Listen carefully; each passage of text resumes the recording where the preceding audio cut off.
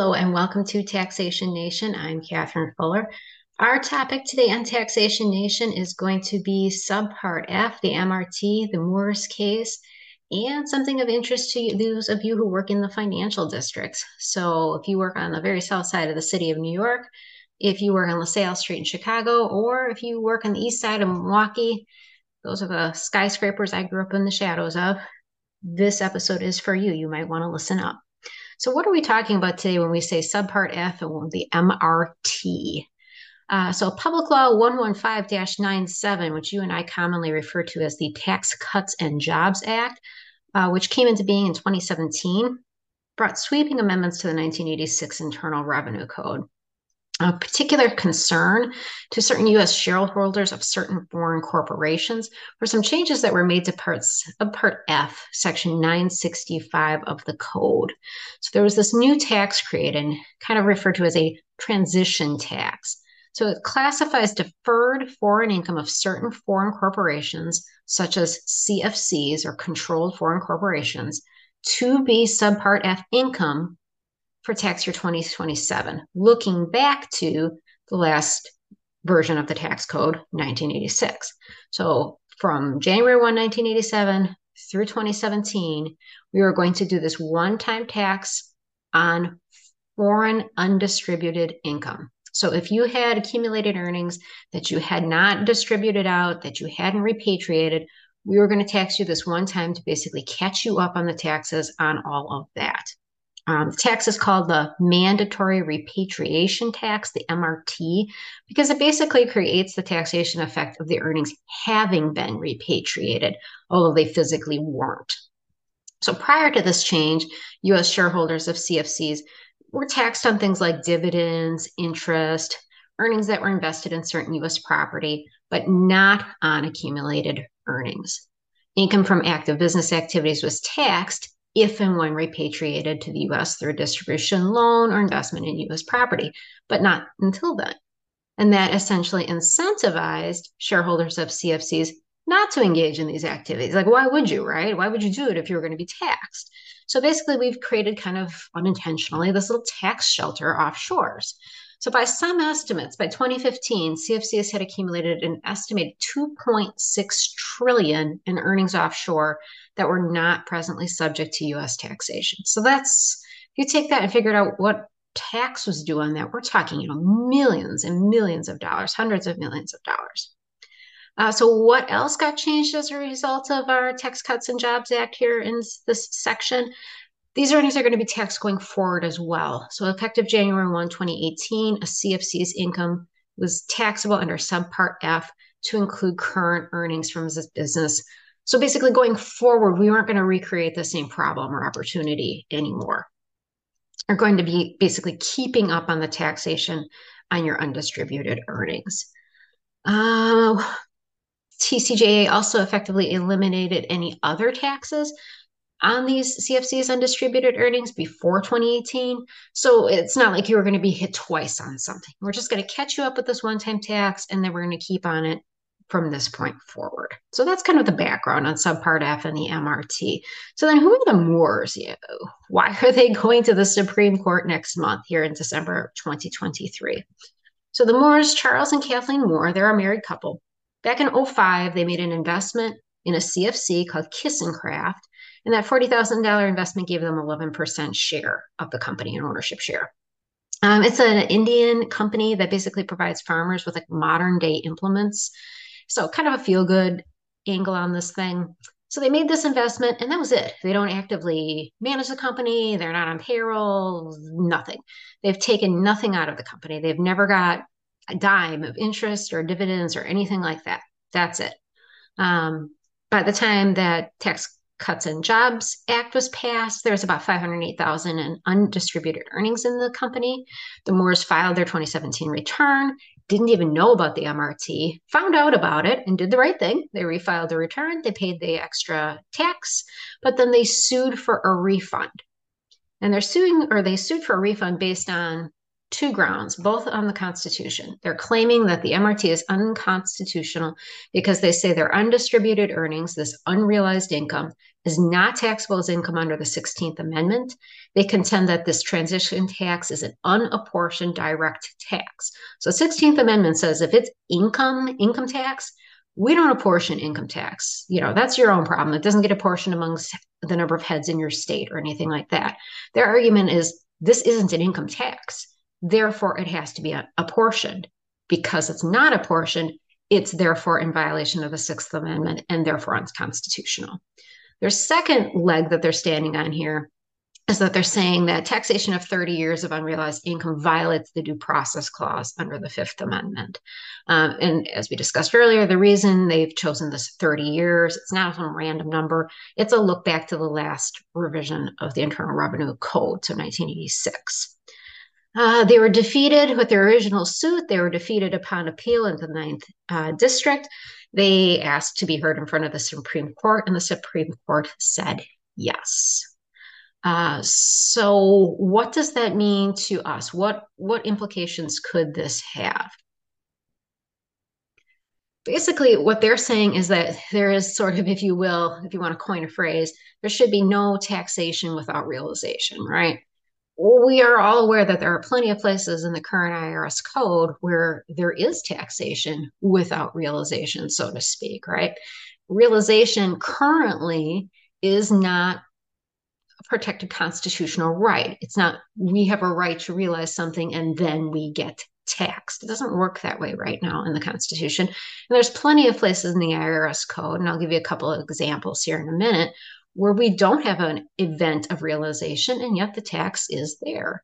So we've got GILTI, for example, the Global Intangible Low Taxed Income Tax, which is under Section 951A. You've got imputed interest under Section 7872.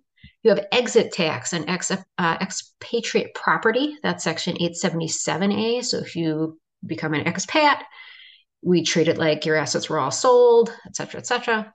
And the one we're going to do a bit of a deeper dive into today is futures contracts. So all of you in the financial districts who I alluded to earlier, this could potentially affect you. So futures contracts are governed under Section 1256. So how does it look today, and how could the outcome of the Moore's case change how Section 1256 looks? So right now, where are we at today? It says among other assets that are taxed in Section 1256, there is no realization event. You're not taking a check. It covers regulated futures contracts, foreign currency contracts, non-equity options contracts, dealer non-equity options, and dealer securities future contracts. That's all the types of derivatives that 1256 governs. Specifically excluded, thanks to a specific law, are swaps. That gets very complicated. We could do a whole podcast on that. So we'll leave that one be, but swaps are excluded. But if you're dealing in futures contracts, commodities contracts, Section 1256 does affect you. And you already know this because this law has been in effect since 1983. So you know what this does for you. The section says that every 1256 contract held by a taxpayer at the close of the taxable year shall be treated as being sold for its fair market value on the last business day of the year, and it's taxable. Any gain or loss shall be taken into account for the taxable year. And then they have sort of an arbitrary little method for figuring out how it's going to be taxed. So it's basically 60% is going to be treated as a long-term gain and 40% is treated as a short-term gain. But you are taxed. It's sort of a mark-to-market system. At the end of the year, whatever you're holding, you're going to mark to market and you're going to chalk up your gains and losses and you're going to pay tax on it for that year. So has there been a realization event in that case? No. Do you have any more money, any earnings in your hand on January 1 versus December 30th, December 31st? No, right? There was no realization event. But that section of code treats us as if it were and taxes it accordingly so. Interestingly enough, this has been challenged before, and I think that will come into play regardless of whether the Moores are successful at the Supreme Court. In Murphy versus United States, which was a case in 1993 that also, ironically enough, was heard by the Ninth Circuit, same circuit that heard Moore in their appeals. It was a case that was decided where you had a commodities trader named Charles Murphy, and he argued that Congress had exceeded their mandate by taxing unrealized gains. He was making the same argument that it was unrealized and therefore he should not have to pay tax. He lost. The courts disagreed. But can you guess why they disagreed? Like, what grounds do you think they might have disagreed on, knowing that he's a commodities trader? He lost on the good old concept that we learned back in Tax 1 with Dr. Key, constructive receipt. So traders who hold futures contracts are entitled to withdraw their gains at the close of the business day in these mark-to-market systems. So what was happening prior to the changes to 1256 is that traders were exploiting timing. They were basically able to defer the tax on what would have been a short-term gain, and they could convert that short-term gain into something more tax preferable, like a long-term gain, by just sitting on it. So they just wouldn't withdraw it. They would just wait until they became into a more tax favorable situation. Then they would withdraw it and pay the tax. So obviously, Senate did a study. The report number 144 said that Section 1256 will end the issue of the use of futures for tax avoidance purposes, because clearly that's what people were doing, right? You could use these futures contracts, the gains that you were making on them, to kind of like hide the earnings out in them until you actually withdrew them.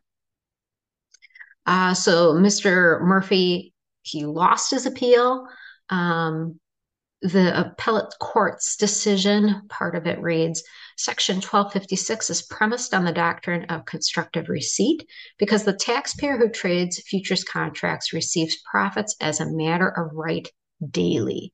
So if the trader opts not to withdraw his or her profits, this is by choice, not by restriction, right? But the gains are going to be realized just the same under 1256. They quoted Helvering versus Horst in their opinion, which interestingly enough is also being cited in the Moore case, that same case.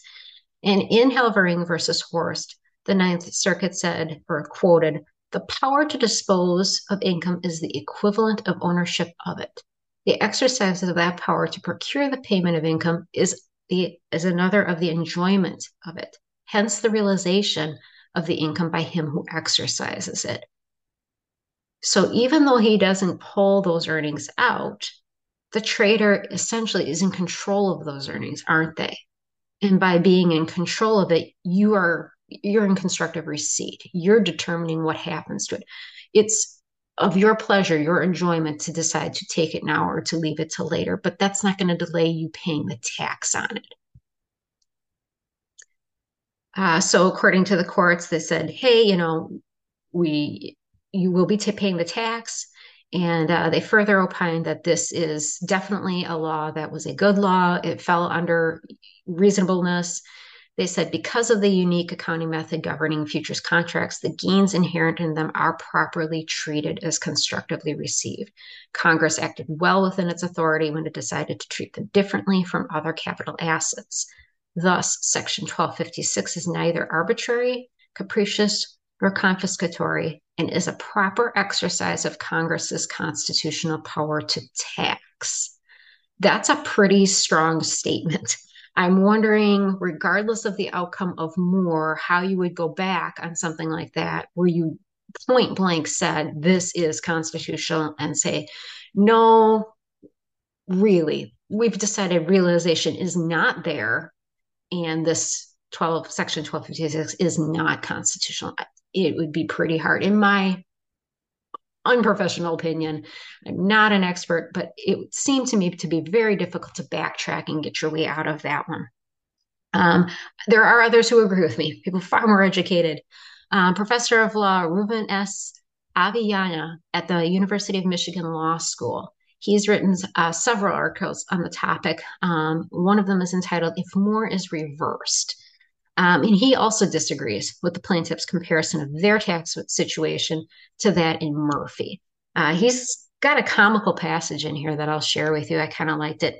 He says, this analogy to the constructive receipt doctrine is misplaced. because it would mean that any controlling shareholder could be treated as constructively receiving the income of a corporation she controls, because she can always make the board declare a dividend, which would be unwelcome news to Mr. Bezos, Musk, and Zuckerberg. Exactly, right? That doesn't happen. Constructive receipt doesn't apply. He continues, nor is Part F or guilty based on constructive realization, because they apply to 10% by vote US shareholders who cannot force a dividend. So there's where the similarities essentially end, right? You've got the Moores who are arguing, there's no realization event, they shouldn't be taxed.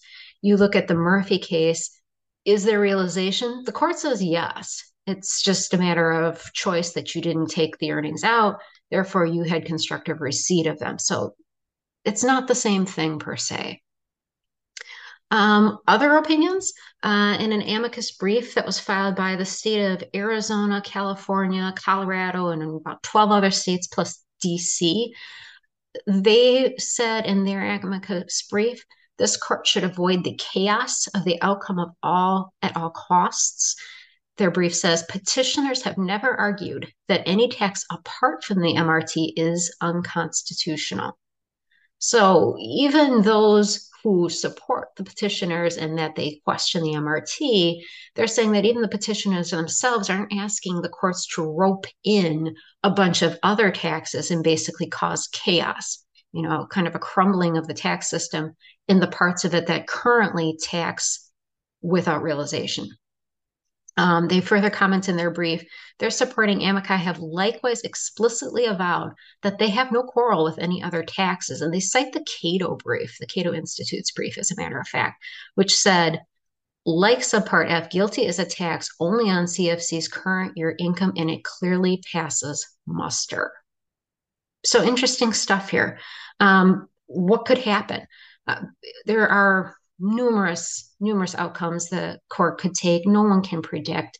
One possibility to think about is that the court could agree that the 16th Amendment does include a realization requirement, but that the MRT satisfies that requirement, which is essentially what Murphy is saying. Okay, yeah, we were looking at realization, but in the case of commodities traders, we're going to stand on the premise that realization has occurred. And that maybe will be what the outcome will be with the Supreme Court with the Moores as well. Something to think about, something to keep an eye on, particularly if you work in the commodities market. That's it for Taxation Nation today. Join me for another episode soon. And in the meanwhile, be well.